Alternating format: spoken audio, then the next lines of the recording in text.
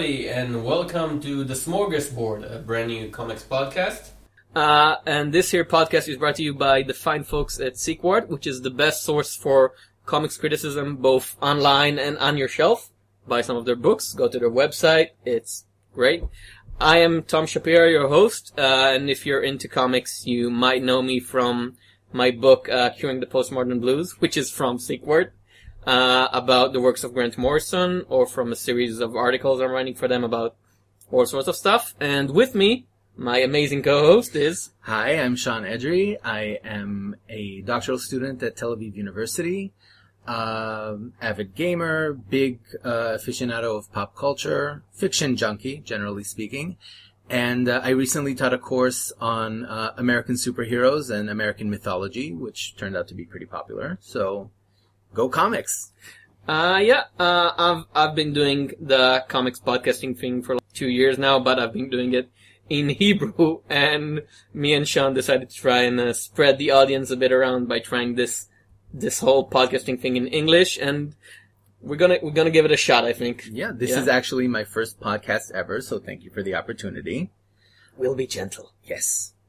And so let's start with the comics news. All right. And Tom, if you don't mind, I'd like to start from the bottom and talk about Spider-Woman. One of the big things that's been going on in the online community and in the actual stores community right now is talk about the new Spider-Woman relaunch, which is written by... Can I give sort of the general breakdown here? Okay. Because there is a background here that a lot of people are glossing over because of the issue that we're going to discuss. But basically, this book was announced at San Diego Comic-Con at the Women in Marvel panel. The first issue was... actually, this comic, Spider-Woman, is, I think, the 8th or 9th female-led title that Marvel has published. I think they did an article that comics should be good, and it's like they're double digits now, like 10 or 11, I think. Even better. Female-headed comic book from Marvel. And I do want to point out, like, before we get into the nitty-gritty criticism, that Marvel, generally speaking, have done pretty well with this wave. The new Miss Marvel, Kamala Khan, has been incredibly popular. So, good for them. Yeah, and they've got Elektra and Black Widow and She-Hulk. Captain Marvel, and these books tend to be very well received critically, and some of them are doing okay in sales, some less so. Well, sales. Yeah. What are you gonna do? But here's the thing. So they solicited the first issue of Spider-Woman in November. It's for November. And just to break down sort of what this issue contains. So it's being written by Dennis Hopeless. He's a fine writer. That's strike one. No, I'm sorry. He's not bad. He's not my favorite. He's not my favorite, but, he's professional. He's not the worst person that Marvel has hired to write comics for them by a long shot. Yeah. But when you look at his past work, Avengers Arena was problematic for a lot of reasons, and I'm willing to concede that some of them probably came from higher up. No, I think they all came from higher up, because I've actually said and read all of Avengers Arena. I borrowed from a friend. It's good. It's not great, but you can sort of feel like somebody told him, you have to do a Battle Royale, Hunger Games with superheroes, or you don't get paid, and he's like, okay, I'm gonna do it. And he does his best. I'm willing to concede that. But then, also, like, Cable and X-Force doesn't really distinguish itself from the rest of the line. Okay. So, he's not, like, horrible. He's not a bad writer. But he's not the best person they could have given this book to, and everybody knows it. It's like, it's not a big shock. Give it to, I'm afraid to pronounce his name because I know I'm gonna get it wrong, but he writes Zero in Secret Avengers. Alex Scott? Give it to Alex Scott. Yeah, I'm always confused. It's Alex. No, it's not Alex. I don't even want to risk it. Yes. But, so give it to G. Willow Wilson, give it to Catherine Immonen, give it to like someone who you could at least make the argument that they can do a better job of it. Maybe they don't want to. Alex Scott is pretty busy right now. Get Brian Bendis off those books where he makes Emma Frost sound like an old Yiddish woman. And put him on Spider-Woman. He has an affinity for the character, whatever. Dennis Hopeless is like, not a superstar. Okay. Next strike. The artist is Greg Land. That's strike 2. Tom, the look on your face right now, I'm gonna let you explain why it's bad. Well, for those who haven't had the chance, Greg Land, for the last few years, because when he started off, he had a decent style, sort of cartoony thing going on. is not a very good artist, and a lot of people throwing around blames of tracing, and some of them have been shown to be true. You had magazine covers shown against his images, and you can see what it does, and some of it is just, I don't want to say hack work, because I don't know the guy, but some... you can say hack work. No. Some of it feels lazy, like his art sometimes feels lazy. Doing a shortcut, that's the easiest thing to draw. But here's the thing, because putting him on that book made you angry, made me happy, because that means that Al Ewing's Avengers, Mighty Avengers, doesn't have to have him. Well, he's moved on, and I really like Al Ewing's writing Mighty Avengers, but I didn't like the art, and then so now I'm like, okay, yeah, he's gonna get a better artist. I'm happy for that.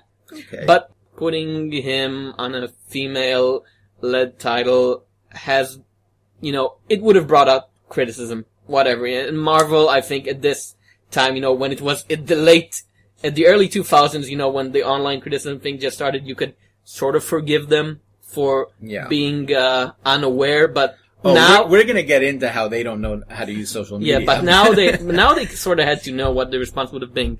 Yeah. Okay, that's strike two, and now you're gonna talk about the big one.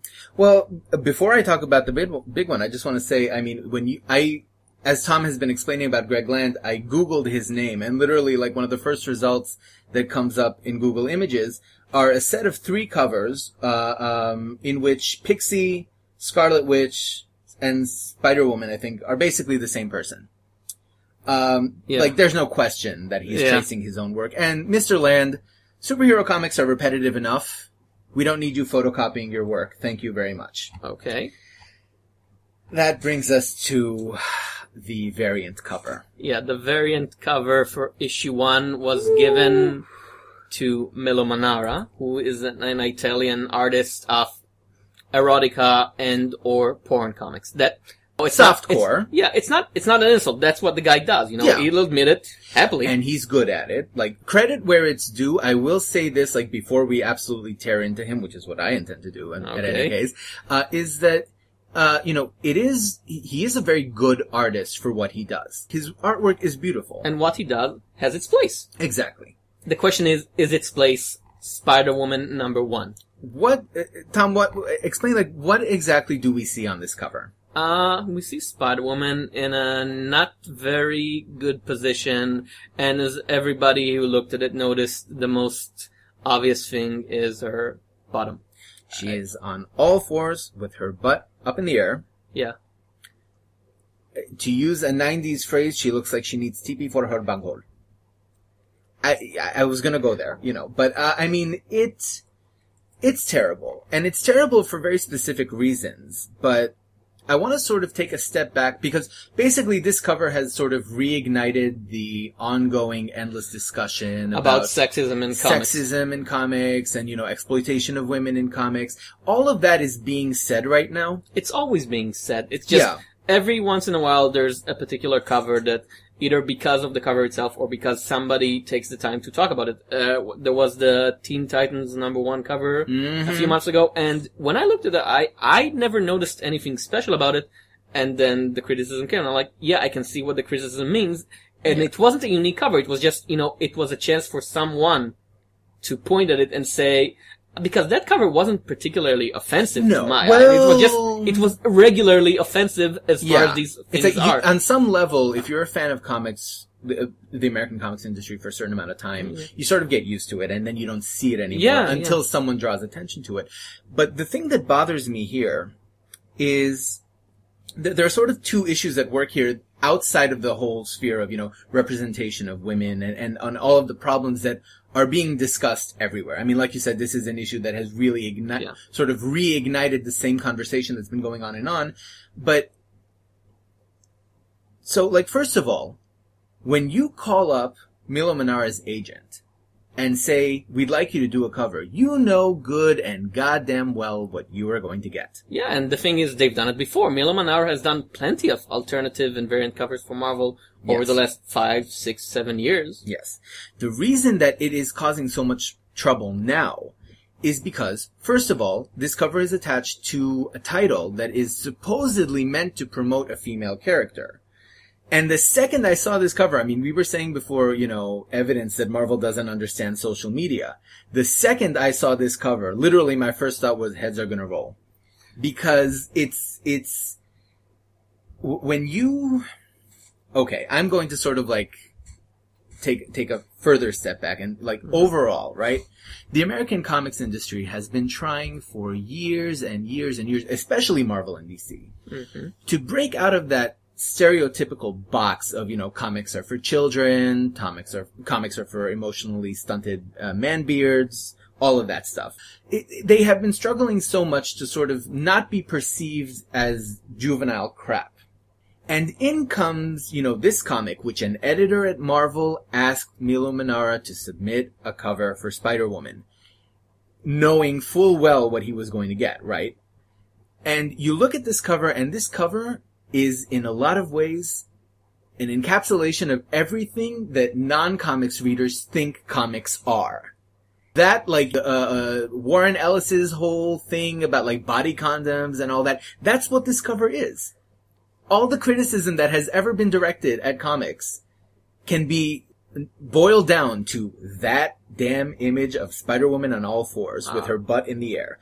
And, I mean, even non-comics outlets have been talking about, the Daily News compared her to Nicki Minaj. Yeah, there was this, I'm sorry, I'm not very up to my pop culture, so I'm like, Nicki Minaj apparently is a singer of some sort. She's a rap artist who's, she's a rap artist who's mostly known for being theatrical and over the top and cartoony. And she has a video clip where she is basically standing in the exact same image. So, you know, it cut some eyes and you said this on Facebook a couple of days ago, and I absolutely agreed with you, is that this tactic of, like, the TNA marketing has never worked for Marvel. Well, maybe it worked in the 70s. I haven't followed sales there, but when you actually, that's the thing, when people talk about, TNA marketing and marketing for the lowest common denominator, it's like, it doesn't work. You would think that it would work because, it's the audience of teenage boys apparently, and they that's what they say comics fans are, right. And they like, women's bodies without any clothes on, but the thing is, when you take someone like Frank Cho, and you put him on Shaun of the She-Devil, it sells nothing. Because nobody cares about Shaun of the She-Devil. You put him on Wolverine, it sells like hotcakes because people like his art on Wolverine. Right. And, and it happens time and time again.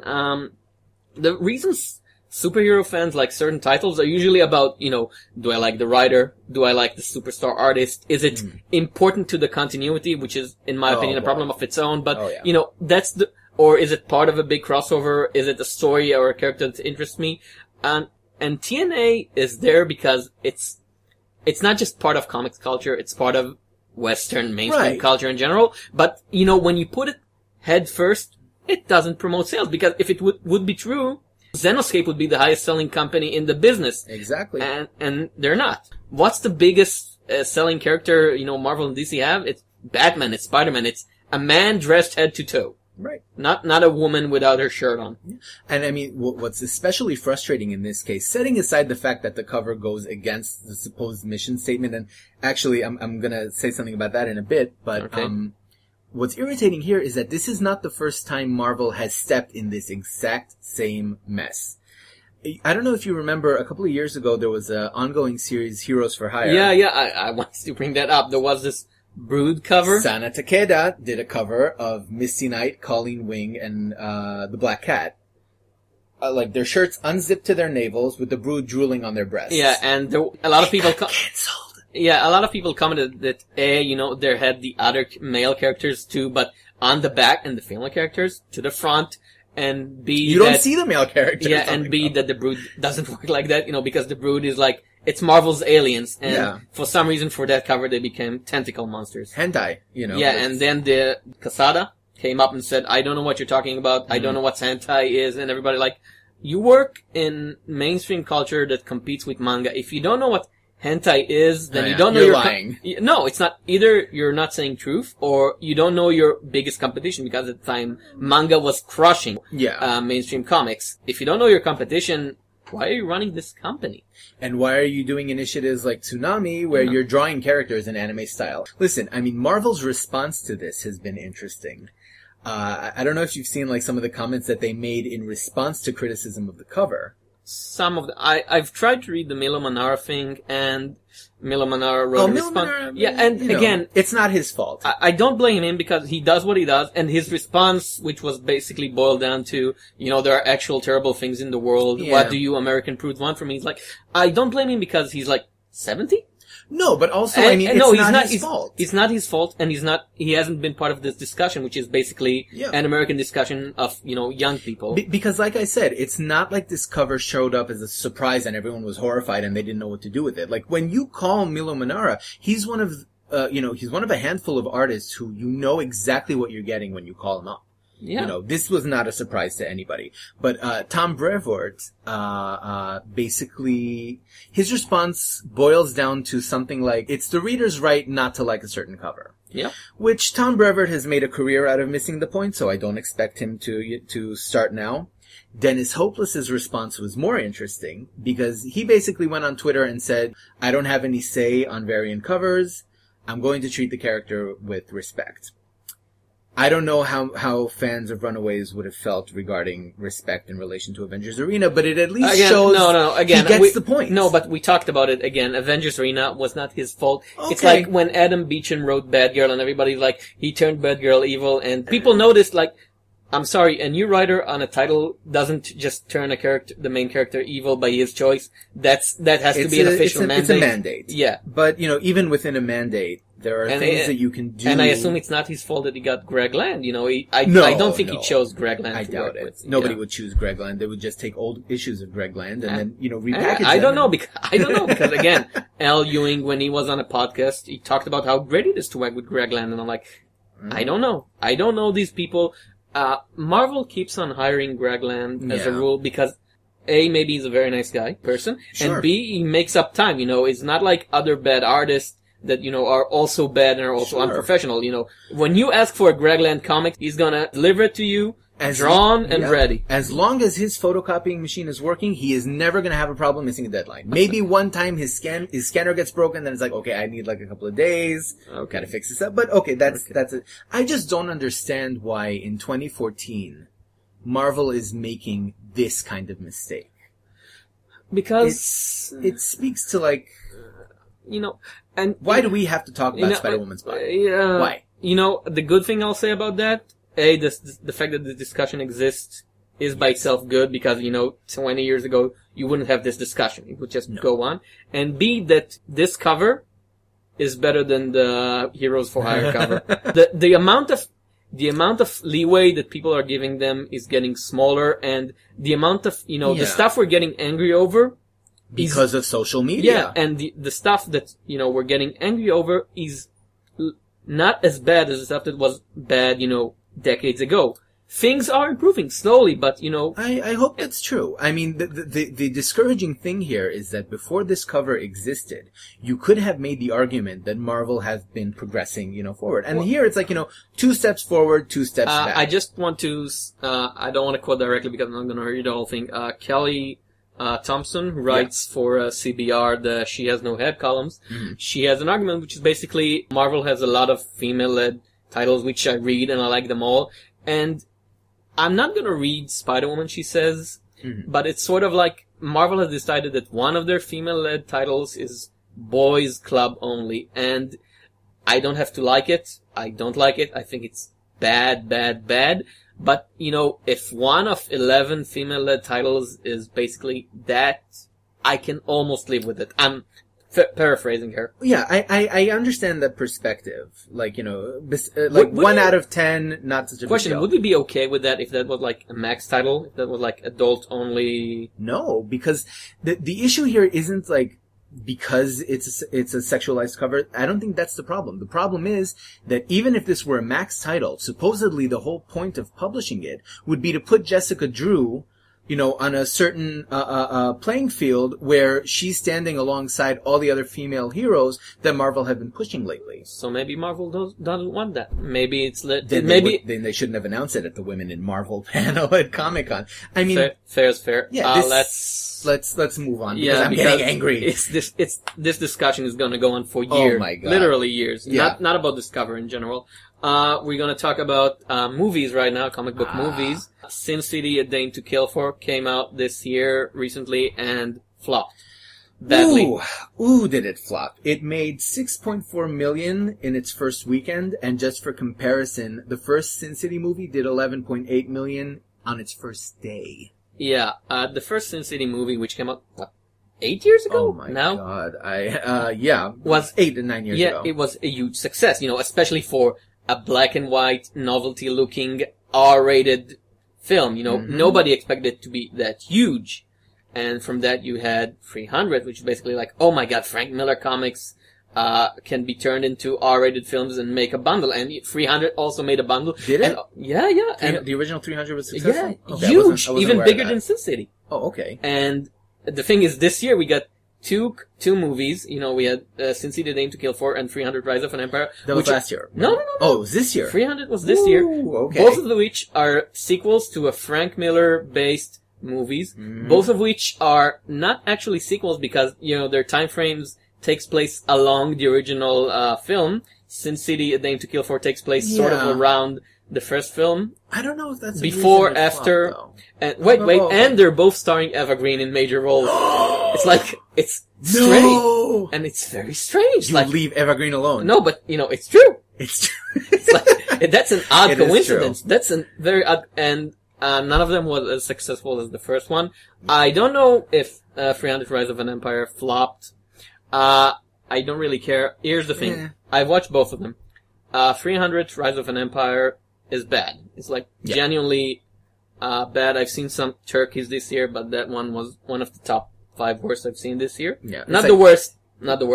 I'm keeping that for my other podcast, which is in Hebrew. Okay. Okay. Does it involve Michael Bay in any way? No. I haven't watched the Michael Bay things. Okay. All right. And get some holy water Sin when you go City see 2, why did it fail so bad when the first was such a success? Well, one of the things, maybe, it took too long and, it's because it's strange. It's Robert Rodriguez and he's one of the quickest, directors on the block. When Robert Rodriguez wants to make a film, he's like, 3 months, done. Yeah. He's like, because he writes it, he directs it, he edits it, he does the music, he does the soundtrack, maybe he does the catering. He's a one-man movie machine. Yes. So, why would it take Robert Rodriguez almost a decade to make a movie? That's for a successful movie. I'm assuming Frank Miller had something to do with it. I don't know. And I usually assume Frank Miller has something to do with it. Time probably heard it. The novelty wore off. When the first film came out, it was, nobody's seen something like that on screen. It was just like, well, we have seen something like that on the screen. It was, have you seen the Dick Tracy movie, The Warren Baby? Yes. It was, it was like a comic book aesthetic brought to life on the screen. Not a comic book concept, an aesthetic. But the thing about Sin City, the first film, is that even if you had never read the comics and you don't know anything about comics, and you just watch it as like a noir film, it really holds up well. It has these interlocking narratives that turn out to be connected in ways that you didn't expect. It's not deep, but it's awesome. It's clever. It's clever, and it's cool, and it has a good cast of characters. Yeah. I don't remember the exact thing Roger Ebert wrote when he watched it, but it was like, it's the perfect casting because every actor there was casted like the zenith of itself. It's like Bruce Willis is the old tired cop and Mickey Rourke as the big badass guy and Josh Hartnett as this charmer guy who was quite dangerous behind the charm. And it's like, every actor was his perfect representation. And when you add that film's opening titles and instead of, pictures of the characters, it was the name of the actor next to the drawing, to the original drawing. That was like, that was great. And so there was that. And the third, it did work. Yeah, the novelty wore off, the time was too long, and the third thing, the movie is worse. It's not awfully bad. It's not like 300 bad. It's not as good as the first film. And I think the reason for that might be that when they adapted the first Sin City, there were elements there of basically the best stories in the Sin City series. Yeah, they took... It was The Big Goodbye. The Hard Goodbye. The Hard Goodbye, sorry. The Yellow Bastard. And I don't remember the one with the Big Fat Kill. The Big Fat Kill, yeah, right. It's like, those were the top... Yeah, those are considered like, the best Sin City stories in general. So having done that, the second, A Dame to Kill For adapts, A Dame to Kill For. And basically sort of the stuff that happened after Frank Miller went insane. Yeah, it's one of these is an original story written by Frank Miller. Which one? For the film. I think the Joseph Gordon-Levitt Young Gambler thing. Oh, that figures. That figures in so many ways. It's not... the plot doesn't work, and a lot of it just hangs up around the original film. If you didn't watch the original Sin City, you're not gonna get what the hell they're talking about. And if you did watch, you'll have to refresh yourself unless you're a huge fan like me, because it's like... That would make it worse. If you watched the first Sin City right before seeing A Dame to Kill For, you'd be even more annoyed. So, yeah, that movie flopped. Yeah. And... Sorry, try again.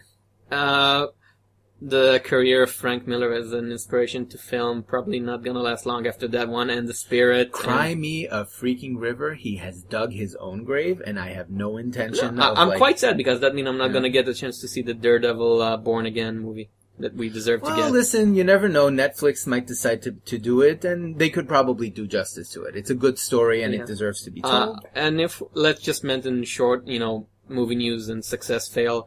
Guardians of the Galaxy is now the number one film of this year. 2014, yep.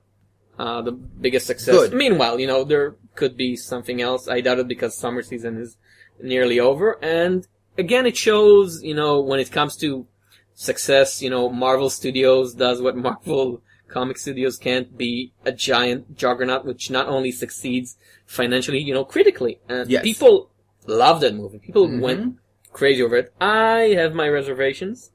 I think I've wrote about it for Sequart. I hope the article will come up when this podcast comes out. Okay. Which is basically, this movie was very funny, but at times, a lot of times it felt like it used the humor as a shield. It's like, it's like telling the audience, yeah, it's stupid, and we know that it's stupid like you, so, it's okay for us to laugh at it, and we don't have to, have conviction. And people told me, no, now Disney doesn't have to do Star Wars because they have Guardians. I'm like, it's not Star Wars because Star Wars was naive. No. The original Star Wars. Oh yeah, Star Wars was simplistic. Yeah, and that was what's great about it. That was why you could connect to it. And I don't feel you could actually connect a lot of time for Guardians, because it was like, it was making fun of itself for you, and I was like, it's not Star Wars. No. It's Spaceballs. It's Firefly. It's not even Firefly. It's the Galaxy Quest. It's like... No, I don't think it wants to be. It doesn't go that far into self-parody, though, is the thing. I think it tries, and... there are moments... I mean, I think one of the reasons that the film succeeded as well as it did is just because, when you go to see a Marvel movie now, like in this day and age, you're sort of trained to expect some kind of general, similar feel, similar atmosphere, because all of the Marvel movies until Guardians was largely consistent. Well, I think that one also has similar feel. It's not that different from the Marvel aesthetics. Nobody laughs in Captain America: The Winter Soldier. I laughed. That's not a funny movie. It was. It had two good jokes. When could you possibly have been laughing in that movie? It was like the cameo, the Community cameo. The Community cameo. Well, how do we know who's the bad guy? Well, they'll be shooting at you. Yeah, but those are like one-liners. I like Captain America: The Winter Soldier more than I like that one. Because it was different movies. Though. Yeah, because it had conviction, and I don't think Guardians had conviction. I think Guardians is... I don't think it needed conviction. Yeah, that's the thing. I think Guardians is a candy bar. Yeah. And Captain America, it's a meal. Yes. I would agree with that. But I also, I went to this film and there were people laughing in the audience. Pretty much like from the minute he starts dancing in the alien ruins, right up until like he challenges Ronan to a dance-off. Yeah. I mean, I don't begrudge it. It's a light movie. From all the things that could have succeeded this year, and a lot of bad movies made a lot of money this year. Would you have rather it was TMNT? Yeah, which will get a sequel. No. Yes, it was successful enough to get a sequel. No, don't tell me that. You see, now my faith in humanity is at an all-time low without you telling me that there's going to be another Turtles movie like that one. Ugh. Okay, speaking of sales, we've been looking at the sales chart a bit, and to no one's surprise, Robert Kirkman rules them. You know, The Walking Dead is still the most successful indie title, and we use the term indie in the sense of it's not Marvel, it's not DC. Walking Dead is an empire, basically, at this point. I don't think, like, I've made the argument before that we need to start talking about the big three instead of the big two, because Image is there. Yeah. You know? And, you know, good for them for even if, like, most of their success is coming off The Walking Dead, which may be the case, I'm not sure, but, like, if you had, you know, jump into a time machine, go back 3 or 4 years, and tell me that I'm going to have 10 Image books on my pull list, I would have given you, like, the Rocket Raccoon laugh. If you've gone back 10 years and told everyone that, you know, the most successful non-Marvel, non-DC title on the list would be black and white zombie serial, which is ongoing for, like, a decade now. Yeah. People would be like, what? Mm-hmm. I think even Robert Kirkman would be like, what? And he just launched another title recently, Outcast. Yep. Which is a sort of an exorcism thing. Mm-hmm. Kirkman has been trying to recapture that Walking Dead, lighting in a bottle thing for some times now. Because, you know, Thief of Thieves came out and it's doing okay, but it's not hugely successful. And Invincible is ongoing, and it's in the low 20s, I think, which is great for an indie book, but it's not, you know, it's not setting the world aflame. Yeah. And we're probably not going to get an Invincible TV series or movie very soon. Well, you never know. Probably. When they're done strip mining DC and Marvel, I figure the big machines are going to move on. But Outcast, you know, the first issue came out, sold like 70,000 copies. Good for them. Huge success. The question is, can they keep it? Because if they can, if this thing sticks, that means that Kirkman is the biggest name in comics. You know, He makes Mark Miller sales look dwarfed, you know, for his personal titles. Right. And which, again, it's a huge surprise. Like, when I thought as a child, you know, who's gonna be the biggest names in comics 10 years from now, I'm like, yeah, the guys that I like, it's gonna be Ellis, it's gonna be Morrison, but no, you know, Kirkman does it. Well, I'm not a huge fan of Kirkman. Yeah. I've got to admit. Neither am I. But, I mean, you know, as a writer, conceptually, he seems to have ideas that are good, but I never feel that connection, because you can read The Walking Dead and I've never felt, actually, okay, I'm just gonna sort of like an aside here, because I know you don't know this game, but there's a video game of The Walking Dead. I'm aware that it exists. Okay, I'm not a gamer, but. Okay, so you know that it exists. But just like, you know, comparatively speaking, I have no problem admitting to the internet at large that when I got to the end of the first season of Walking Dead, this game made me cry. And I mean like ugly cry. Like, oh, why did he have to die? What, you know, like really emotionally rending. I have never felt that from Robert Kirkman. And it's his book, you know, it's like someone else took his world and, you know, just added another few characters. But there's a difference there. Yeah. So, you know, I mean, I admire him on a conceptual level. I think he's largely responsible for sort of this renaissance that Image is going through now. Because, you know, when he just moved to Image, he had that call for writers, you know, stop working for Marvel, DC, do your own thing and you'd be successful. And he was right for himself. And, you know, I think the problem I have with him is that he's the guy who grown up on 90s Image comics. Mm-hmm. Oh, God. Which, you know, he likes those guys. I don't like these guys. Yeah. He likes those guys. And, you know, you can sort of see it in his work because he's going a lot for the shock ending and, you know, blood and gut. And I used to love Invincible, but then, you know, every 12 issue, there'll be like a bloodbath. And I'm like, you know, violence, fine, but I don't want to read teenage Spider-Man meets Superman adventures and then suddenly, you know, everybody dies in very, very bloody manner. Although if that's not what you're looking for, I don't really know what you should be reading right now because like in DC you lose your left arm just by crossing the street. So I don't know. I don't know where you would find refuge from that. Okay. But I mean, you know, he's an ideas guy, and I think that's great, and I think that the writers that he's brought on, I don't know if this is true about all of Image sales, but I've heard, for example, that Saga is very consistent. Yeah, yes. Which is an anomaly. Saga is one of those weird outliers which actually picked up sales after a while, which is not supposed to happen. You know, the general trend in monthly sales is, you know, first issue is the highest, and then it slowly walks down unless you have some, you know, major anniversary, which is jumps back for, you know, an event, a crossover. Yeah. And, you know, Saga actually manages to, slowly climb up, which is something The Walking Dead did for a long time. Yeah, Rat Queens, I think, is also... I don't remember, I mean, these are books that they will never be, they'll never sell 250,000 issues. Yeah. It'll never happen. But if they manage to hold on to, a consistent audience for a length of time that lets them stay in publication until the story reaches its natural conclusion, because Image knows how to end stories. Yeah, and there'll be evergreen. Rat Queens, the first raid is gonna sell. Yeah. It's gonna sell forever, Whenever it comes to my local comic book store, it's, by the end of the week, it's gone, no matter how many copies they order. It's good. Yeah. And it helps that, Image knows how to bait you with the first raid for $10. Or, I recently read, Joe Keating's run on Glory. That was great. 12 issues, done. That was great. That's great. And he talks, there's this interview in the last issue where he says, we could have gone on for 70 issues. There's something refreshing and entertaining and just easy to access about stories that have beginnings, middles, ends. You pick them up, you read them, you enjoy them, you put them on the shelf, move on. And Image is doing that, and really good for them.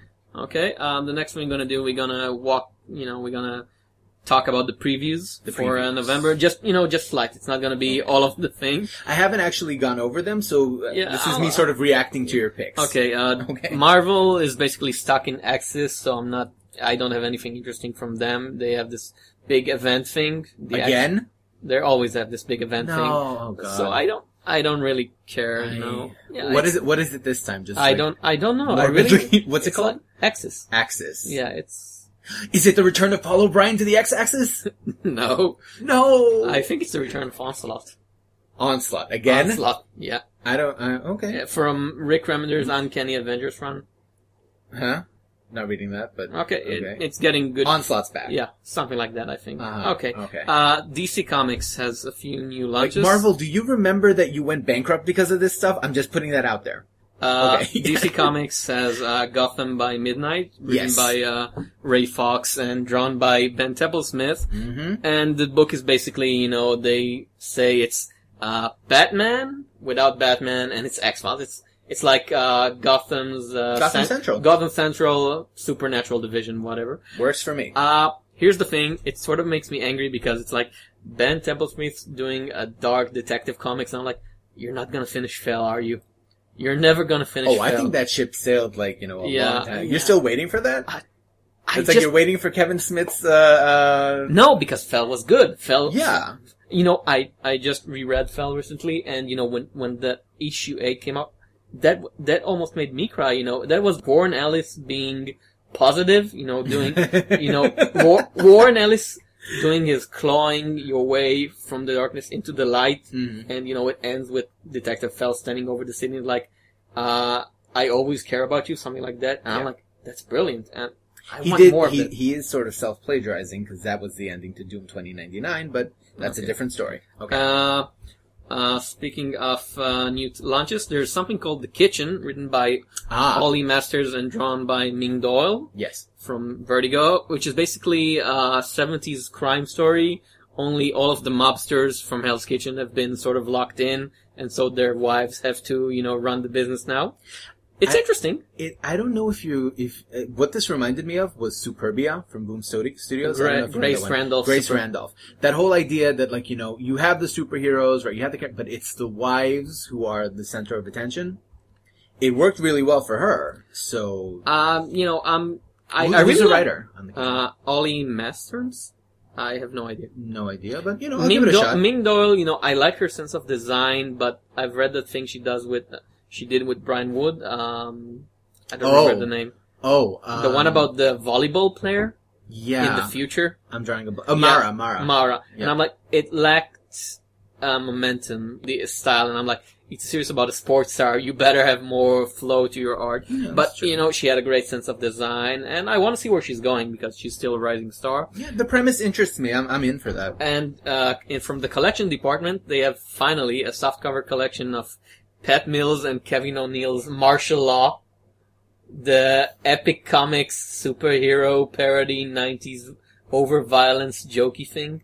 I'm just gonna say, and leave it at that. Martial Law was basically random. Martial Law was basically Pat Mills, who is a British writer who hates superheroes, doing a superhero doing Judge Dredd as a superhero hunter. And isn't he doing Slain? No, Slain is like a Viking guy, no? Yeah, but I think that's Pat Mills, like... Yeah, no, Pat Mills done a lot of things. Yeah. Still does. But it's early Kevin O'Neill, and Kevin O'Neill is excellent. So I'm gonna, for $30, I'm all over that. Okay. Image Comics, talking about the big three. The two big launches are, I think we supposed to say ODC? Yeah. Or ODIC, or I don't know. I'm just gonna go with Odyssey, because that's clearly what it is. And Matt Fraction writing, Kristen Ward drawing. Where has he been all this time, by the way, Matt Fraction? I don't remember hearing anything about him for months and months lately. I don't know, writing up Hawkeye or not. Well, may it rest in peace, right? And the title is a sort of a sci-fi version of the Odyssey story, only gender reversed. Yes. And they're promising up the first issue with a huge 8-page fold-out, which sounds a bit gimmicky, I don't know, but I'm interested. Yeah. I'm not sure it's gonna be great. Fraction, he's hit and miss. Yeah, I think he's hit and miss. Yeah, it's true. I did read a preview that's not going to be in the issue. They sort of published this 5-page preview online, an issue 0, as it were, and I read it, and it's basically since the series itself begins with the beginning of the Odyssey, the preview is the fall of Troy, which in this case is an alien planet. It looks good. From 5 pages, I can't tell if it's going to be like a hysterical hit, but when Fraction is on, he's on. So I'm willing to give it a shot. Other big launch is Tooth and Claw #1, written by Kurt Busiek and drawn by Ben Dewey. Kurt Busiek is a familiar name. Ben Dewey recently released his first graphic novel, I think his first major graphic novel from Oni, called I Was the Cat, which looks great. Yeah. I haven't read it, but it looks great, and the previews look great. And it's sort of a fantasy story, Tooth and Claw, not I Was the Cat. Because I'm confusing things. It's sort of a fantasy story in a world of, I think, anthropomorphized animals. It was a little confused. The solicitation all of them are text was a little weird. anthropomorphized. Some of them are. They've been turned from humans. Who cares? It's Kurt Busiek. Who cares? And Kurt Busiek is still mostly familiar as a superhero guy because Gimme. But shut up and take my money. I really liked his Conan stories, which he did for Dark Horse, and Aerosmith was pretty good. Aerosmith was good. He's still doing, after all these years, he's still doing great work with Astro City. Yeah. The last arc was a little weird. I'm not going to deny that, but I figure I'm trade waiting on these. So when you're running for 800 years, you can afford to have one weird storyline. That's fine. He's great. So and another new relaunch is The Humans, written by Keenan Marshall Keller with art by Tom Neely. And I just want it's like there's these bikers, only they're apes for some reason, and the art looked great, and it looked like nothing else on the image line because it's very European looking. And I'm curious, because it says, it's like 70s biker stuff, only for some reason they're apes. I really wish I could get a hold of Image's plot generator, because they have the craziest ass ideas. No, it's not. The thing is, it's not for them. It was originally supposed to start as a self-published project, but then they they sort of brought it to themselves. Listen, sounds interesting. With Image, I'll admit that I'm biased in the sense that I'm willing to give them more of a chance than I do for Marvel and DC projects, because with Marvel and DC, you can always sort of extrapolate in the general sense what you're getting when you pick up a comic. Image, you would have told me, my favorite book, my absolute favorite book right now is Rat Queens. And if you had described the first issue to me, I'd be like, I don't know what you're talking about. Yeah. Like, what? And so, I'm always willing to give them that shot, because they have proven time and time again that they know what they're doing, and that they're offering things that you can't really find anywhere else. So, yeah. Not a launch, but milestone. Savage Dragon reaches issue 200. Written by Eric Larson and Gary Carlson, with Larson doing most of the art, with guest artists, but Herb Trimp, classic, and Chris Burnham, which is great. I'm sorry, I'm not a fan of Savage Dragon. Who is? It's 2014. 5,000 people every month or so. Well, I'm sorry, respect. This guy... No. Yeah, I'm sorry. No. 200 issues by himself, for 2 decades. And when all the other Image, founders went basically to be, money machines and to boss other people around, he was like, no, I'm here to do my thing. And I don't have to like it. You don't have to like it. This Good, guy, I don't. no, but I give Eric Larson, like, what's this guy due does to it him. what he wants. I don't have to like it. I respect it on principle. It's not an issue of liking. It's an issue of caring. It's like, Savage Dragon reaches 200. This is one of the books that's the reason why you would not have thought that Image could, like, it's one of the, Savage Dragon today is almost a parody of what it was originally intended to be. So, and Spawn is the same way. I mean, who talks about Spawn today?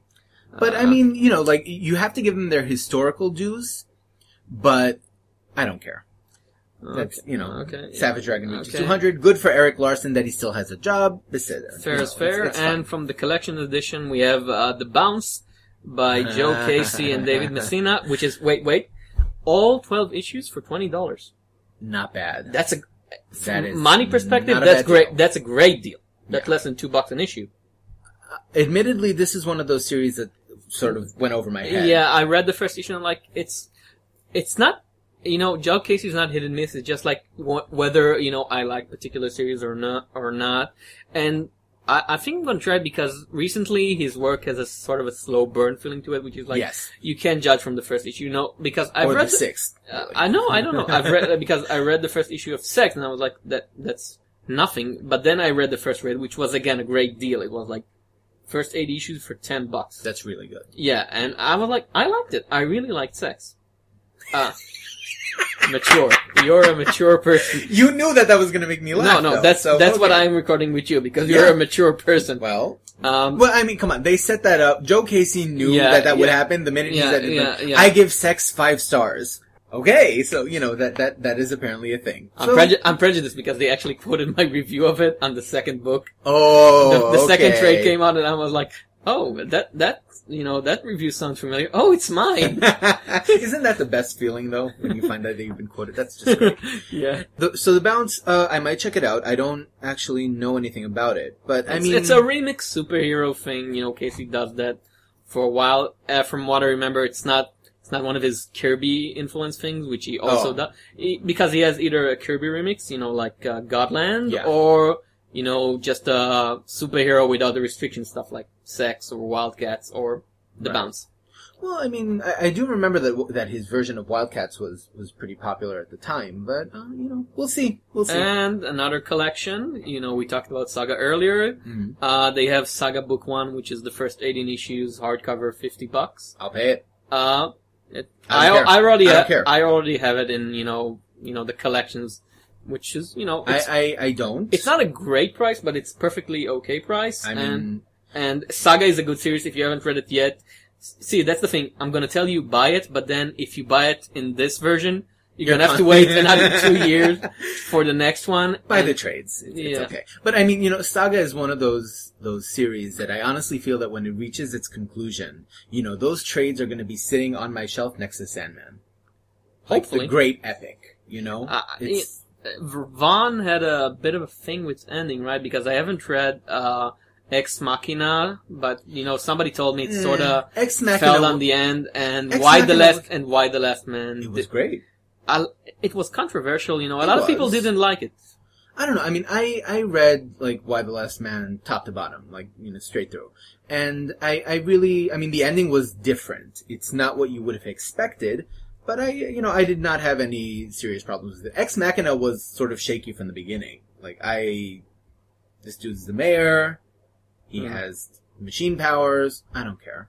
There was something missing. There weren't, even the cliffhangers were sort of like meh. And cliffhangers is like the thing that Vaughn is known for. Yeah.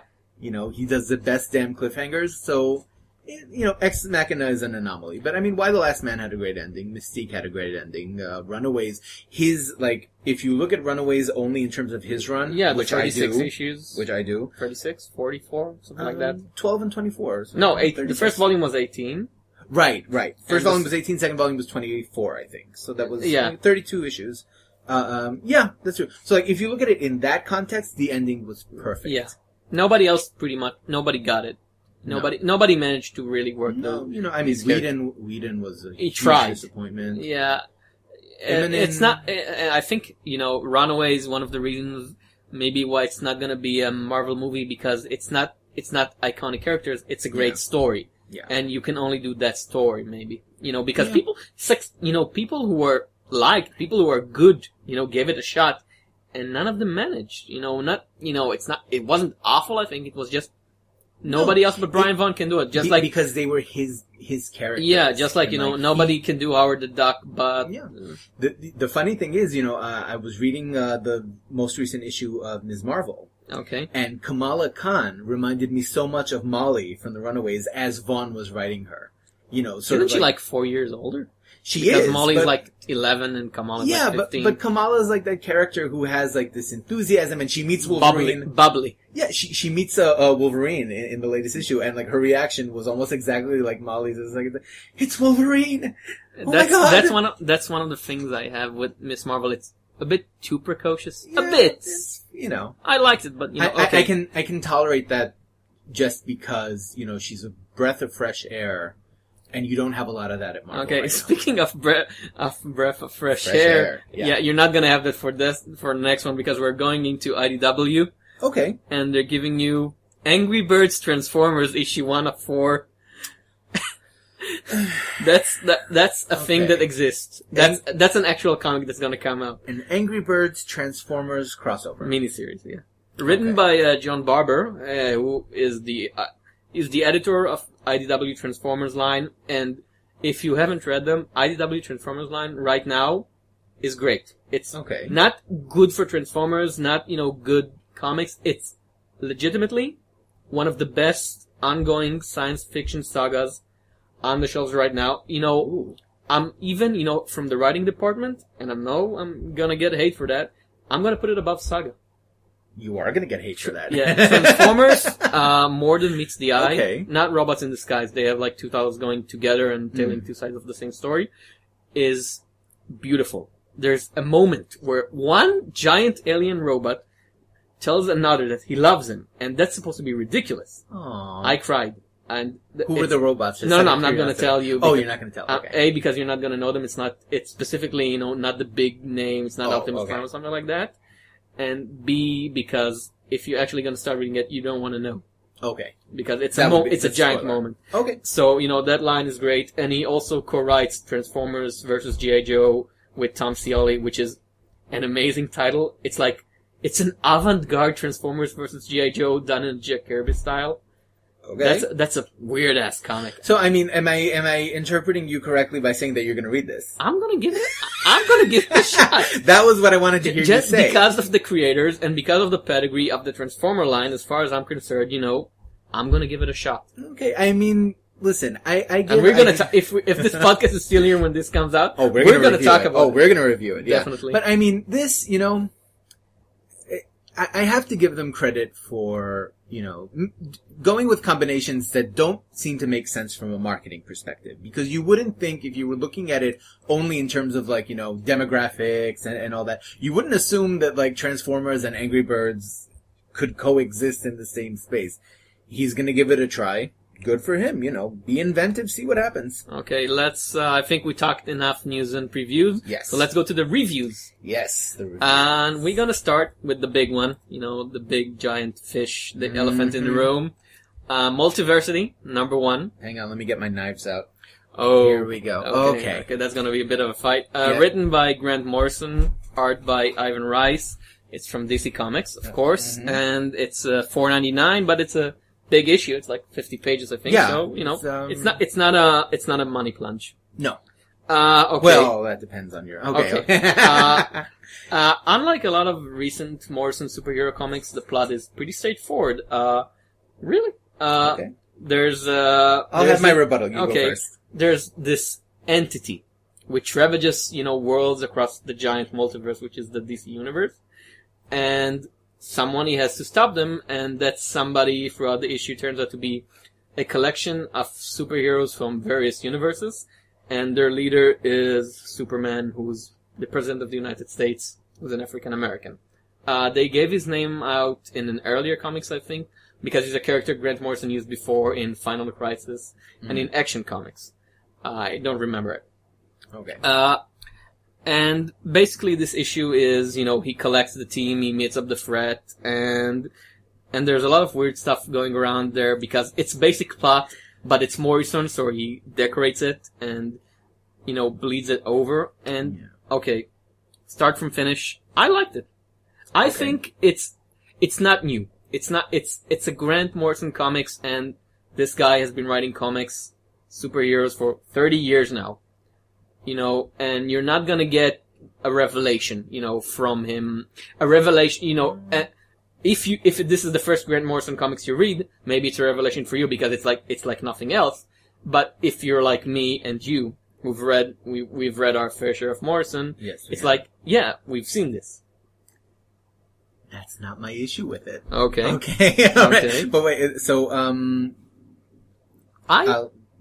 ahead. Okay. You said you have, all right. You'll be the... My rebuttal. Yes. Okay. So, I hated this book, and I hated it for very specific reasons. Okay. Here's the thing. Someone promoted this. I don't remember if it was Morrison specifically or someone at DC promoted Multiversity by saying that, this is what the New 52 is about. It's an apt statement because I read this cover to cover and I have no clue what happened.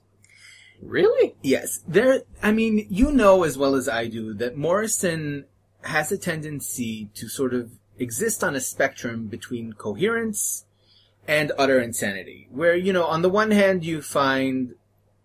hang on. So I'll get to that in a minute. So, I read this cover to cover and the voice that Morrison uses is, a lot less clever than he seems to think it is. That whole thing of stop reading.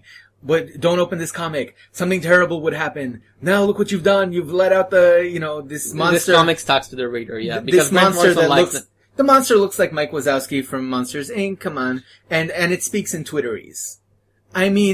It's not, he's trying to go for sort of that same sense of sarcasm and cynicism and metafiction that was in vogue 20 years ago. Morrison doesn't do sarcasm.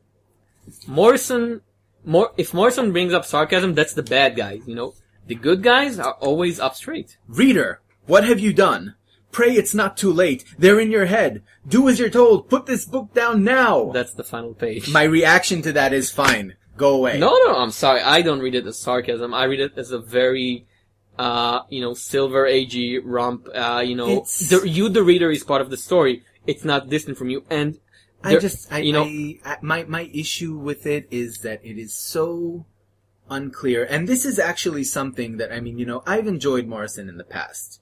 But I was never under any illusion that the main problem he has as a writer is that he has no damn idea how to write characters. This is why, the most popular work that he's associated with, New X-Men, All-Star Superman, Earth 2, Animal Man, these were all works with existing characters. So he didn't really need to do the heavy lifting there. No. Hang on, to get to, here, the character that he introduces, bearing in mind I have not read Final Crisis. Okay, because ain't nobody got time for that. But, so I'm picking up this issue, right? And I love multiverses. Alternate realities are one of my favorite tropes in fiction.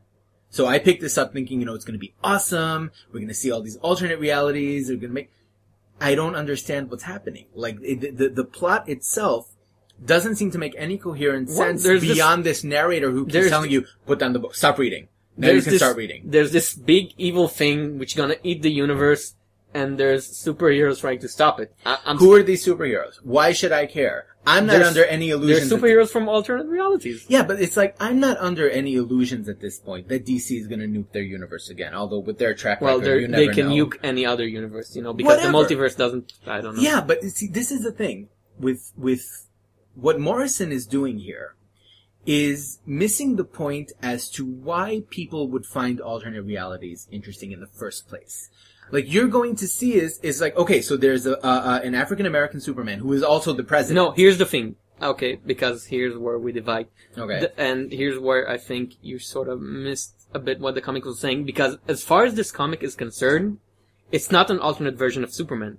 Everybody keeps telling, African-American Superman here, you're Superman, not you're a version of Superman. As far as the other characters in the comics are concerned, they've read his adventures in comics, and he's Superman. And this is Grant Morrison saying that it's not an alternative universe story because it's one of those nonsense things of superheroes that one thing matters more than the next because it's fictional.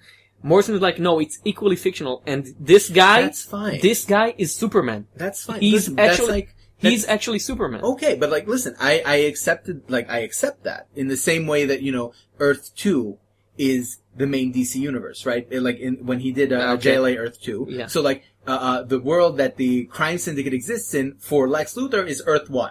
So that's fine. Like, I get that. I understand what he's doing. I just don't find it engaging as a reader because, you know, the main character, the focalizer for most of the book is, what is his name? Is the last of the Monitors, right? Yeah. Nix Wuatan. The super judge. The super judge.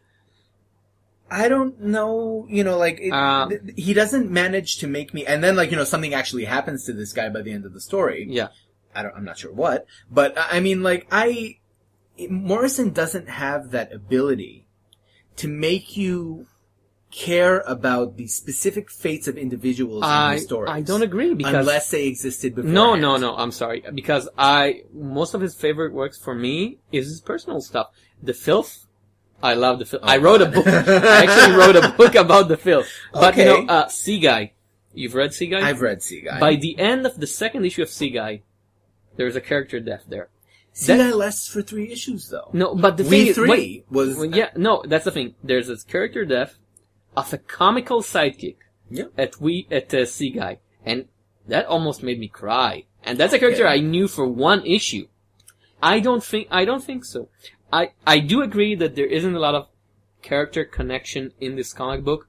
I do think I don't think it's hard to understand, you know, on general terms, but there is a bit of Morrison over-connecting things because, you know, when you read Morrison, when he does superheroes, he doesn't really care, you know, for the state of the universe. It's, for him, everything connected. So you read All-Star Superman, which was supposedly, completely on its own, but it was marketed as being self-contained. And it almost was, but then, you know, you had things there from DC 1 Million. What was the name of that Living Sun thing?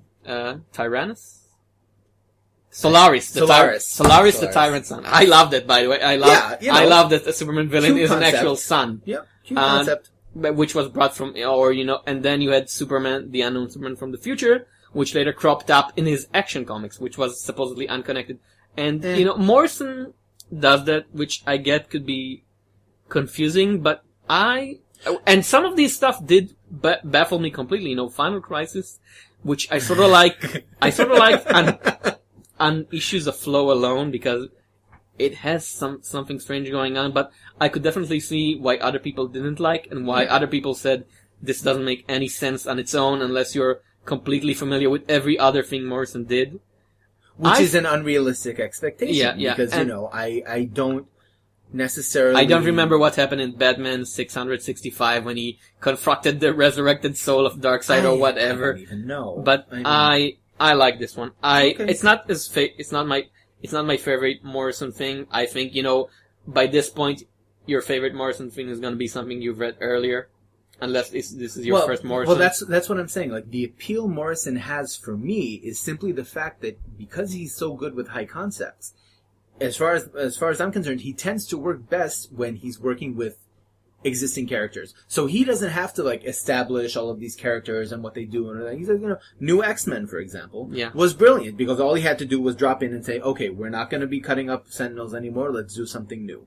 But he didn't have to redefine Wolverine. He didn't have to, like, recreate these characters from scratch. It worked. This, like, you know, I don't have an anchor point here is my problem with Multiversity. Like, I don't have any reason to be invested in the stakes, especially since, you know, this would be scary if DC didn't blow up their multiverse once in a blue moon anyway. Okay. So, like, whatever. Fair is fair. Whatever. Next issue, we're gonna talk about Wayward, #1 from Image Comics. And this is written by Jim Zub, the guy who does Skull Kickers, which I like. I really like Skull Kickers. And it's drawn by Steve Cummings, who I don't think I've read anything by him before, but he's really good, you know? Yes. In this first issue. And you can get it for 3.5, you know? which is a good price for a first issue nowadays, comics. Yeah. Comics will kill your wallet. Yeah. So what's this comics about? Okay. So you can do it in one word, I think.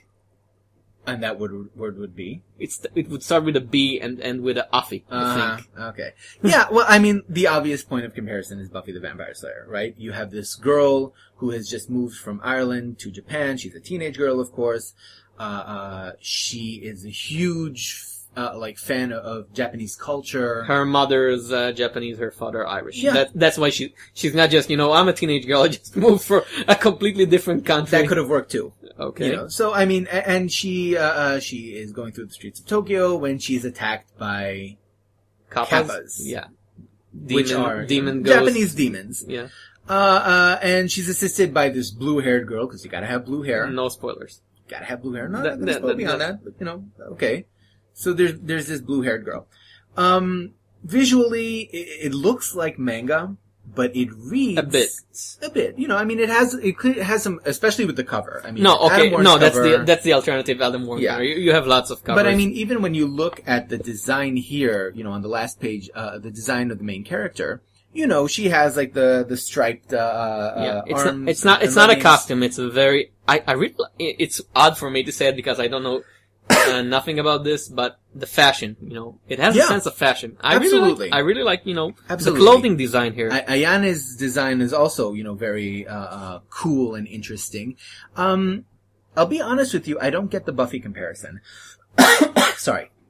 I don't get the Buffy comparison because she is in this environment that she thinks she understands, right? And then she's confronted with like these. No, I'm not talking about Buffy the series. Oh no, you didn't. I'm not saying it's bad, but the general plot. Go stand in the corner. You have brought that thing back up from the dead, and now people are gonna ask what there was a Buffy movie, and they're gonna go online and they're gonna watch it. And have you no shame, Tom, for exposing people to that film? What have you done? There's gonna be a remake soon. You know that. Oh no, there won't. The main problem that I had, and I'm gonna say a main problem, even though it's a good comics, and I'm gonna keep on reading it in serial form. It's a bit slow because it's not a pilot episode. It's the first 20 minutes of a pilot episode before I'd the say first 10. 15. Let's split the difference before the first commercial begins. Yeah. And when I buy a first issue, I'm sorry if you're serializing a work on an issue by issue basis. Every issue has to have something. And when I'm, comics cost money, and I'm sorry, for $3.50 a month, and we're both living in Israel, and if you're buying it physically, you have to pay a lot more because shipping will kill you. I use Comixology. I don't do this hard copy stuff anymore for that reason, because of the shipping. I'm a lot less forgiven. Okay. And, I'm asked to pay for every issue separately, so every issue separately has to worth something on its own, and this one, I don't want to be insulting, but it sort of feels like, no, I don't want to, because it's not a bad comic. It's a pretty good comic. But I mean, you can call the flaws what they are. Yeah. The problem with this issue, like from a writing perspective, is that structurally speaking, it ends at exactly the point where it should have began. Yeah. Because all of the prelude of like going into Rory's backstory and her family relationship and how much she loves Tokyo and all that takes up about half the issue, but that's not really what the comic is about. Yeah, and if this was a graphic novel, it would have worked because you have this place, and if you're gonna buy it in trade, in those famous first issue early 2000s decompression flashbacks, not that bad. If this was early decompression, it ends when she gets off the plane. And and it's not this comic's fault, but last week I read Hex #1 by Michael N. Nelson and Dan Mora. It's a Boom comic book, which is also about a teenage girl fighting the supernatural. Okay. And Hex basically starts where this one ended, because when the first issue starts, the girl already is well familiar with the supernatural, and she's, and it starts with a fight and carries on with a robbery, and then there's this supernatural trap, and a lot of stuff happens in the first issue of Hex. And they're both a bit similar, so I can't help but comparing them, and I'm like, if I had to judge on first issue basis, which I have to. Yeah. I like text more, and I also really like the artist of text a bit more. Okay. I mean, I hadn't heard of Hex, so I it's a definitely... boom, so that's why you haven't. They're not as good at promoting, but it's a very good comic book. This comic has, I think, more like, what I can recommend about it is what it promises to deliver, not what it actually delivers.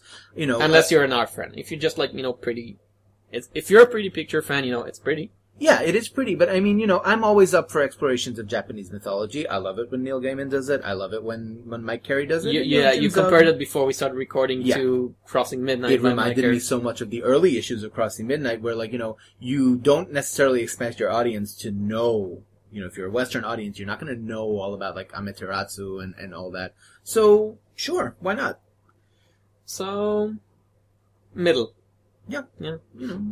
Okay, and our next and last first issue of the day is The Fade Out. Yes. Number 1 by Ed Brubaker and his conjoined twin brother. Sorry. I mean... Sean Phillips. You're joking, but you're also right, because when you turn the page on this comic and you get to the first page, I had just finished reading Fatale. Yeah. I think I could be forgiven for assuming this is Fatale 25.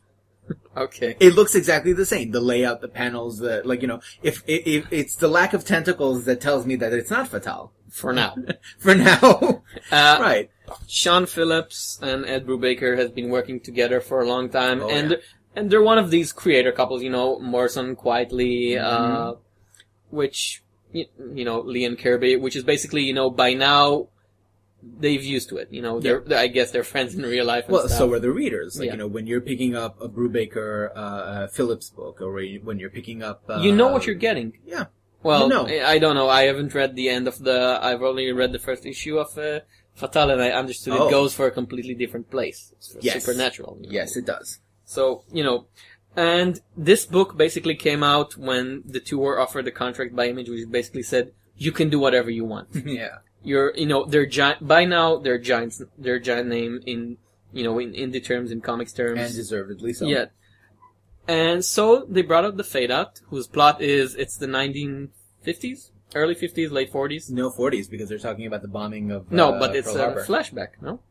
I don't know. I think it's after the war. It's after the war. No. The wild part at the very first page, he thinks about the. No, but that's a flashback. Yeah. 1948. Yeah. It's after the war. All right. And it's Hollywood, and there's this guy who's a writer, and he wakes up after a wild party. And as one does, and he discovers that during the missing time, something very bad happened to people he knows, and he discovered that the studio he works for doesn't want that thing would be discovered. I don't even know if you have to dance around the idea of spoilers, because the second you tell someone, it's an Ed Brubaker, Sean Phillips, noir comic in 1948 You don't have Hollywood, to have said... No, I'm sorry, you don't have to say noir comics. You're saying it's an Ed Brubaker, Sean don't even say noir. Yeah, it's a noir comics, by implication. Yeah. But it's the minute you said that, a man finds something mysterious in his bedroom. You know what he's going to find in his bedroom. But, still. We won't spoil it just for, the sake of... Here's the thing. It's exactly what you expect to receive. Yes. And there's a good thing... there's a good part to that and a bad part to that. Because I love Ed Brubaker's work. I love Sean Phillips. I love what they produce together. Having just come off Fatale, like I said before, this feels like... It's gonna sound like a harsher criticism than I mean it to be, but it's repetitive in a sense. I read Criminal, I read Incognito, Sleeper, and Sleeper, and I mean, Brubaker does what he does really, really well. Unfortunately for him, I know that he's also capable of going against conventions because he's publishing Velvet, in which, you have the James Bond story, except it's Moneypenny who's running around kicking butt. Well, we don't know what's going to happen here. No, but on the strength of the first, if we judge Wayward by its first issue, looking at The Fade Out in its first issue, it's classic noir. It hits all the beats that you expect it to hit. But the thing is, when you have existing familiarity with Brubaker's work, the scenario that he sets up here with, the guy and what he finds out and what he discovers, just in the context of the first issue, isn't going to ring a bell. It's going to ring like an entire church, because you've seen it before. By the way, just to say it, the first issue comes out in 2 versions. The first one is the regular comic booky version, and the second, the one that I bought because I'm a nerd for these kind of things, is the Fade Out magazine edition, which is Pulp magazine, and it looks amazing. It's gigantic. It's expensive. It's $6, but wow, it looks great. Yeah. And because Brubaker is a fan of the actual published serial comics, and he likes to do favors for the people who support him with this kind of stuff, so in the end of every issue, you're gonna get the articles. You're gonna get articles. This one is written by Devin Faraci, I think, the guy from Badass Digest. Devin Faraci, who does a Hollywood tragic story kind of thing, which was okay. I mean, listen, the supplementary material is great. Yeah, supplemental material for the Fade Out, for Fatale, for Criminal, they were always great. Yeah. You know, excellent essays, really interesting stuff. And I mean, Brubaker knows his source material. You know, he knows what he's doing and he does it really well. This issue also at the end he says, I don't remember her name, they actually have a researcher to make sure that everything is historically accurate. It's ambitious, it's good. I just, you know, speaking from the perspective of someone who has seen him do this a few times by now, I kind of wish, like, that he could have reversed it a little bit. I'm not sure reverse, but maybe he's gonna try and transcend it, because the question is it gonna be just a regular noir cover band, or is it gonna be LA Confidential, no, breaking the scene? Hang on. With Brubaker, it's not cover band, you know, he does the real thing. Okay. And that's fair, you know, that's absolutely Nobody true. else does it in comics right now. No. Some can try, but yeah, you know, he's the best at it. He's the best at what he does, and what he does is really pretty. But you know, I keep going back not only to Velvet, but also to like the first 20 issues or so of Captain America. Okay. You know, he has proven on more than one occasion that he can break conventions and get away with it. And, you know, bring back Bucky, which, I mean, it's easy to forget. It was supposed to be a disaster. Everybody thought it's going to be a disaster. I mean, Bucky Barnes. Yeah. Who wanted that? Who asked for it? He was always considered, like, him and Uncle Ben are the only 2 people who stay dead. Yeah. Everybody else comes back. And, like, not only did Bucky Barnes come back, you know, as a badass cyborg with a robot arm. Listen, no, you know, when you hear people talking about the Winter Soldier, the film, yeah, Bucky. Sebastian Stan is great casting, but I mean, it's the character. And that was all Brubaker. And that was supposed to be a disaster. You know, when you look at the components, like reviving an old character, making him a badass assassin, giving him a robot arm, you know, the sign of 90s comics, and it works. It works perfectly. And then, you know, like, I'm spoiling like a 10-year-old comic here, but, you know, and then Bucky Barnes becomes Captain America. Yeah. Who, you know, like, that was not something that people were expecting him to do. And he pulled it off. So I know that he can, you know, he can subvert, concepts and still be loyal to, you know, the core.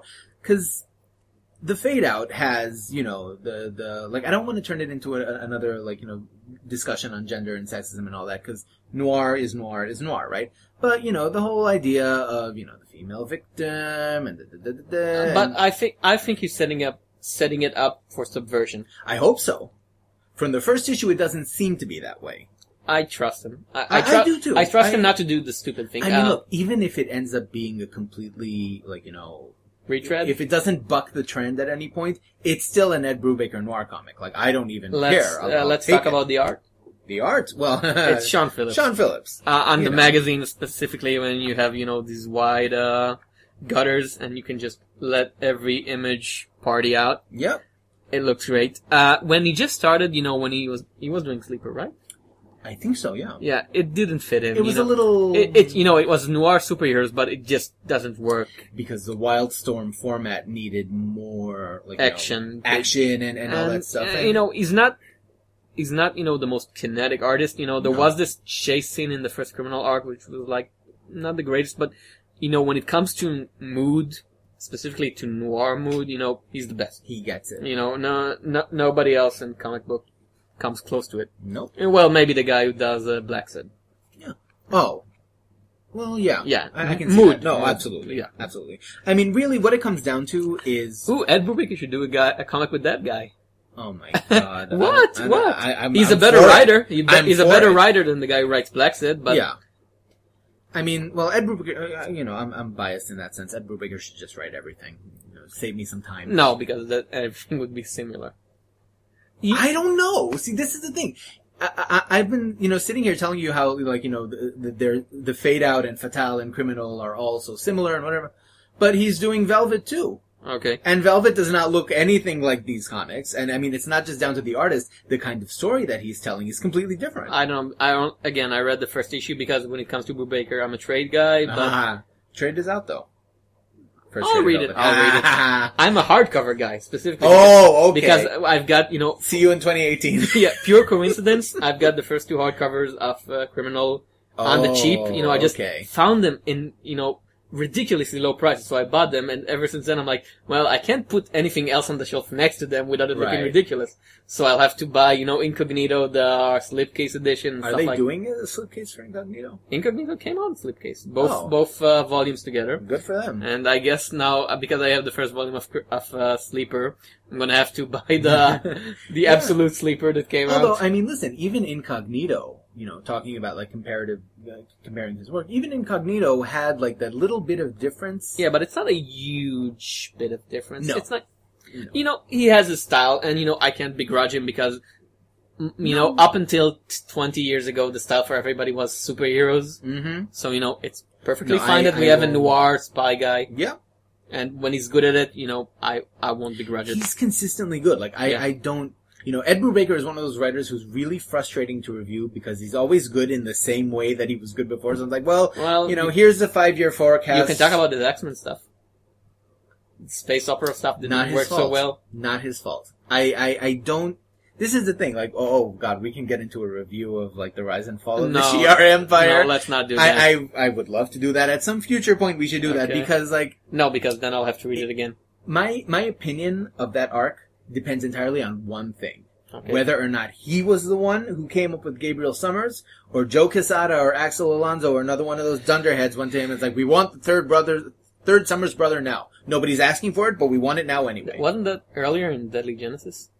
That was right, like the Deadly Genesis led directly into... okay. I thought I it think came a he year wrote earlier. Deadly Genesis. Yes, but I thought it came a year earlier or something. No, it was a direct continuation of the storyline. Okay. So I mean, that's what I would like to know. Like, I really want to know, because if Ed Brubaker came up with Gabriel Summers, that's the black mark on like an otherwise clean reputation. Because that character, it says a lot that he ended up in a black hole. Okay. Because he's sitting somewhere with Zorn and with Mamamax or whatever the hell it is. Zorn was a great idea. It wasn't Morrison's fault that people didn't get. No, people misunderstood that story. It was in so many ways. Yes. At the same time. If you said Sentry, well, the Sentry was a bad idea. Sentry. When you read the original Sentry, it's okay. You get the joke. Yeah. You might even laugh at it a little bit, and you're like, okay, time to put this thing to bed. The guy keeps turning up. He's dead, no? I don't even know anymore. Like, is he ever really dead, or is he just part of all of us now? I don't know. See, the thing is, if we didn't have the bad Sentry comics, we wouldn't have that great miniseries. I think it was Jeff Parker, which did the Sentry as a Silver Age Superman, fighting evil mountain men from Arkansas. Yep. I really wish our listeners could see the look that I'm giving you right now, because I have no idea what you're talking about. I think it was Jeff Parker. What, like Agents of Atlas? No, what is that? It was like out of continuity miniseries. Yeah, 4 issues. I don't know. The Sentry is one of those jokes that keeps on giving, but not in the way his creators thought it would be. Okay. I just remember, like, when he died, they did a funeral issue, and Rogue was like, oh, I wish I had sex with him, or something. I don't even...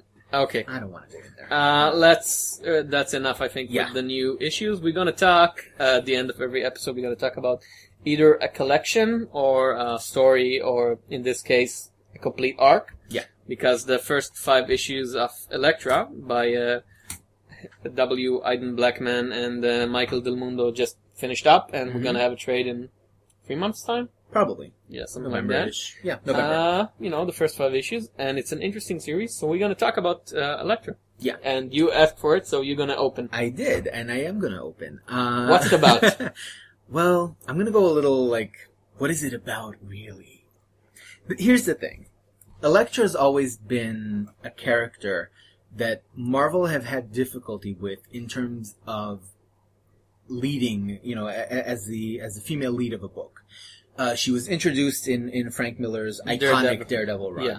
Right? And then even more iconic miniseries with Bill Sienkiewicz. Yep. And then even more iconic graphic novel, Elektra Lives Again, which I still think is some of Frank Miller's best work. From design standpoint alone, yeah, because that design is story, great looking. Fantastic. Her backstory is complicated as hell, but suffice to say that she dies at the end of the Frank Miller run, is resurrected by ninja magic, and that was pretty much the point at which Marvel sort of didn't know what to do with her. Because she had a series before this. She had many. This is like volume 4, I think, 3. or 3? Yeah. Because there was... the first one was Elektra Assassin, basically. Yeah, but it's a miniseries, so... And there was... Brian Michael Bendis wrote one? No. It wasn't Bendis, it was Rob Brody. Yeah. And he only did the Peter first... Milligan did a few, I think.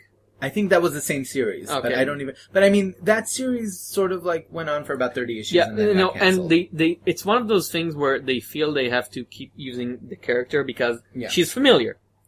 But the thing that made her familiar is one particular writer. Yeah. It's like, Moon Knight for a long time, which kept getting relaunch after relaunch after relaunch because people really like that 1980s Bill Sienkiewicz drawn Moon Knight, even though, it kept failing. Yeah. But the recent relaunch with Warner succeeded, nobody's right. business. Which really just goes to prove that, if you... I'm of two minds of that, because on the one hand, the Moon Knight relaunch was a success. On the other hand, the reason it was a success is because Ellis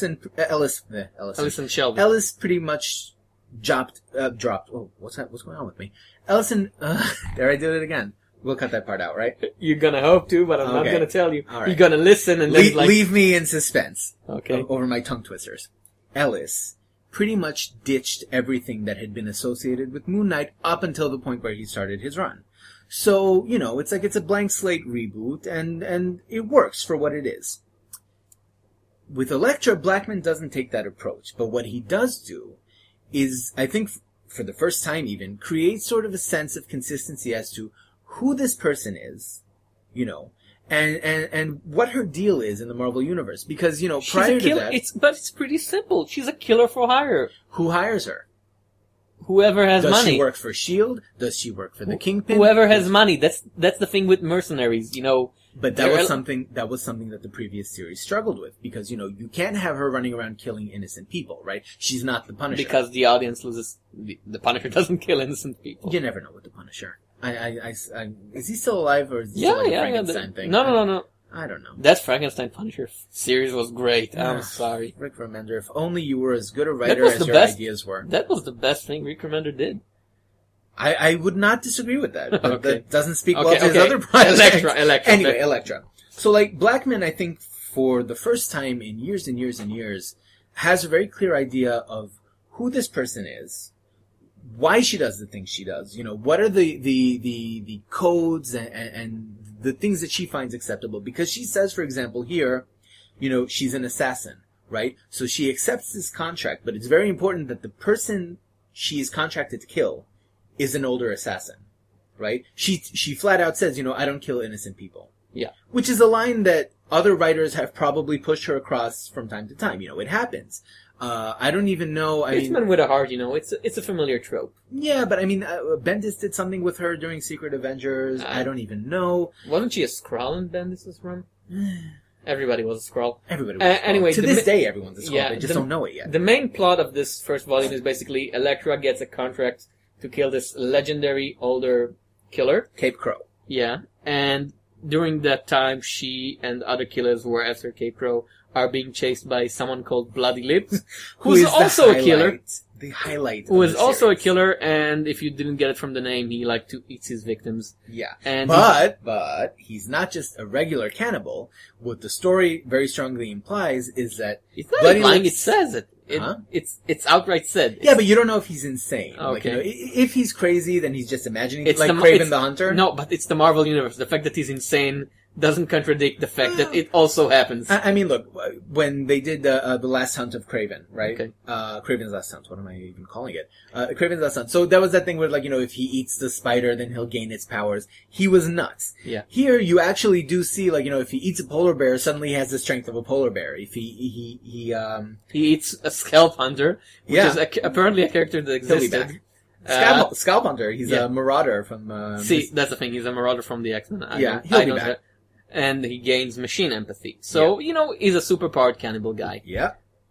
And he's scary as that. Like, his design is just super, super creepy. And what the arc does, like, from the first issue right to the end is that it's a chase. It sort of it is a chase, but it weaves Elektra's narration together with Bloody Lips and really forces you to sort of compare them. Okay, here's my opinion on this arc and series as a whole, meanwhile. The MVP of this thing is Del Mundo. Mm-hmm. Who, you know, Marvel has a lot of great artists on the payroll right now, and this guy is at the top of the line.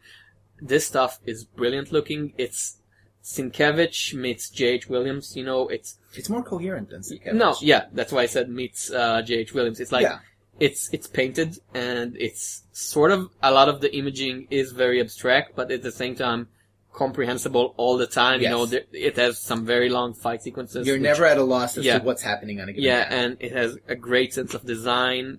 And we've talked in the first part of this episode about sexism in comics, and Elektra is a character whose dress sense, you know, pretty much supposed to mean, you know, her costume is basically a couple of red sashes. Yeah. And it's 2 potato chips and a Band-Aid, basically. Yeah. And in the hand of almost every other artist, it had to be, you know, that thing which sort of makes you feel uncomfortable reading it in public. But not here. It's because of the style. It's basically, you know, his style makes it. But the writing... She is not objectified. Yeah. That's the writing... Here's the thing about writing. I think it's good. I don't think it's as smart as it tries to be. Because I think at the end, you know, with all the narration and all the purple prose around, it's very basic. It's, you know, it's 5 issues of killers chasing killers, and it tries to sound smart because, like you said, the crossing narrations and the characters talking in very purple prose. Very purple prose. And, although, you know, she's one of the few characters who, you know, the character is not a problem. The thing is, purple prose in comics is very difficult. Yeah. In general, you know, doing purple prose well is very hard. You know, early 80s Alan Moore could do it. Frank Miller, also in the early 80s, could do it. It was a tough guy purple prose, but it was purple prose nonetheless, you know. Elektra Assassin was basically, you know, stream of consciousness writing at its best. Yeah, I could agree with that. And this one is not that, but it's misses something. Je ne sais quoi. I don't know. I mean, like, looking at the narration, you know, because that, I mean, most of the issue, you know, you have the physical action that's going on, the fighting and all that.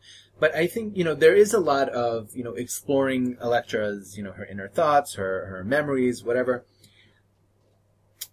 I think it's appropriate for this particular book only because Blackman is trying to, you know, sort of reestablish her. It's pretty much what Warren Ellis had to do for Moon Knight, right? Like, you're starting from scratch. Yeah. Forget all of this Skrull. There are no mentions of Skrulls in this book. You know, Daredevil, you know, the character that she has been most frequently connected to, is only mentioned as, you know, he's seen in sort of like a cameo panel. Yeah, but it's a Marvel Universe book. It doesn't shy away from that too much. It's not self-contained. I mean, the other assassins that Elektra is chasing after to try to get the bounty, you know, they include Sabretooth. They include Lady Bullseye from Ed Brubaker's Daredevil run. Who's a fantastic character, although she tends to be a little, you know, hit and miss depending on who's writing her.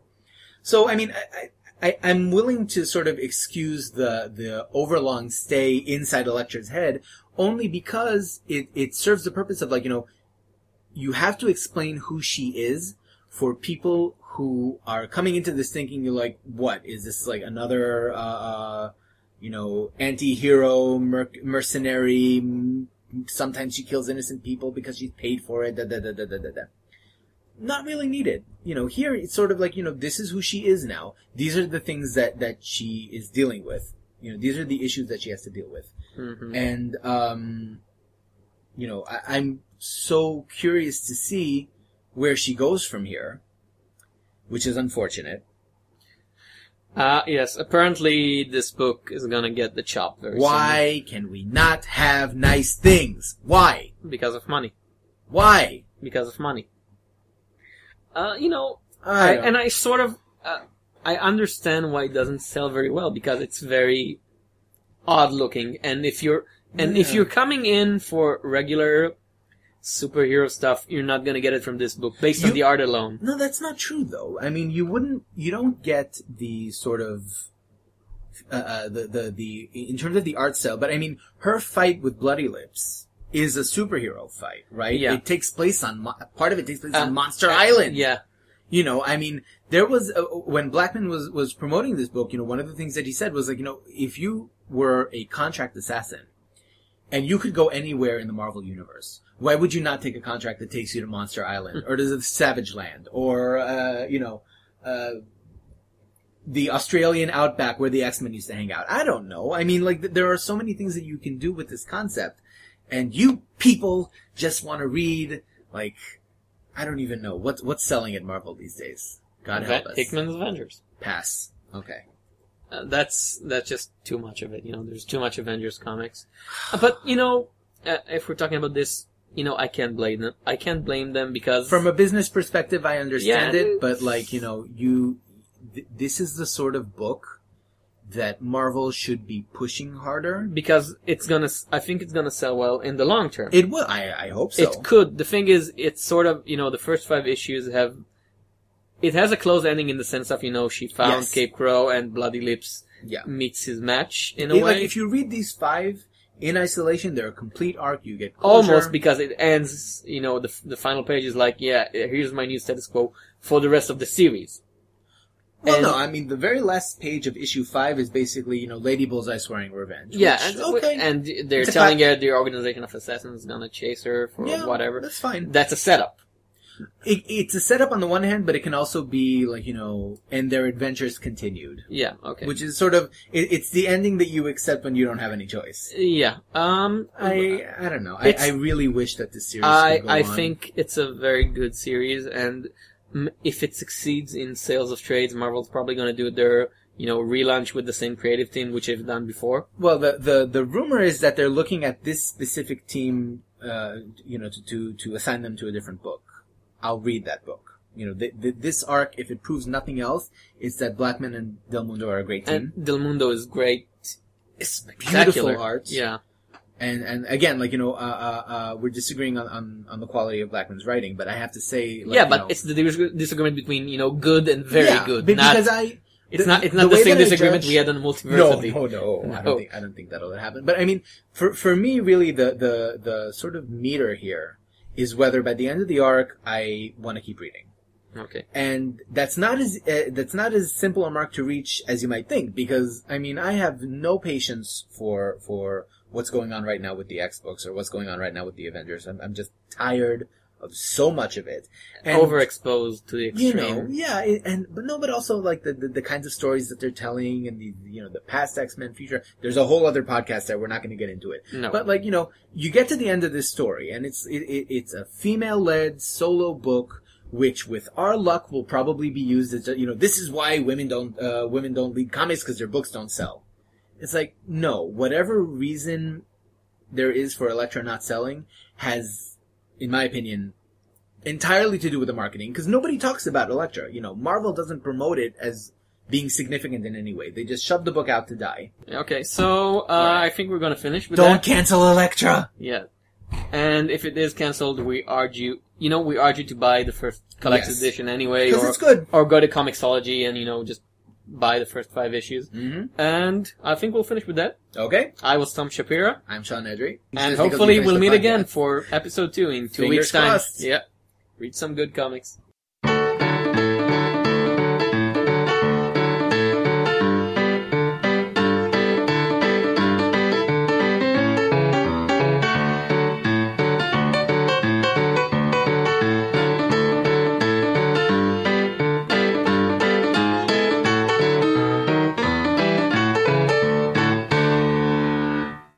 Excelsior. That's trademarked. That's trademarked. I'm going old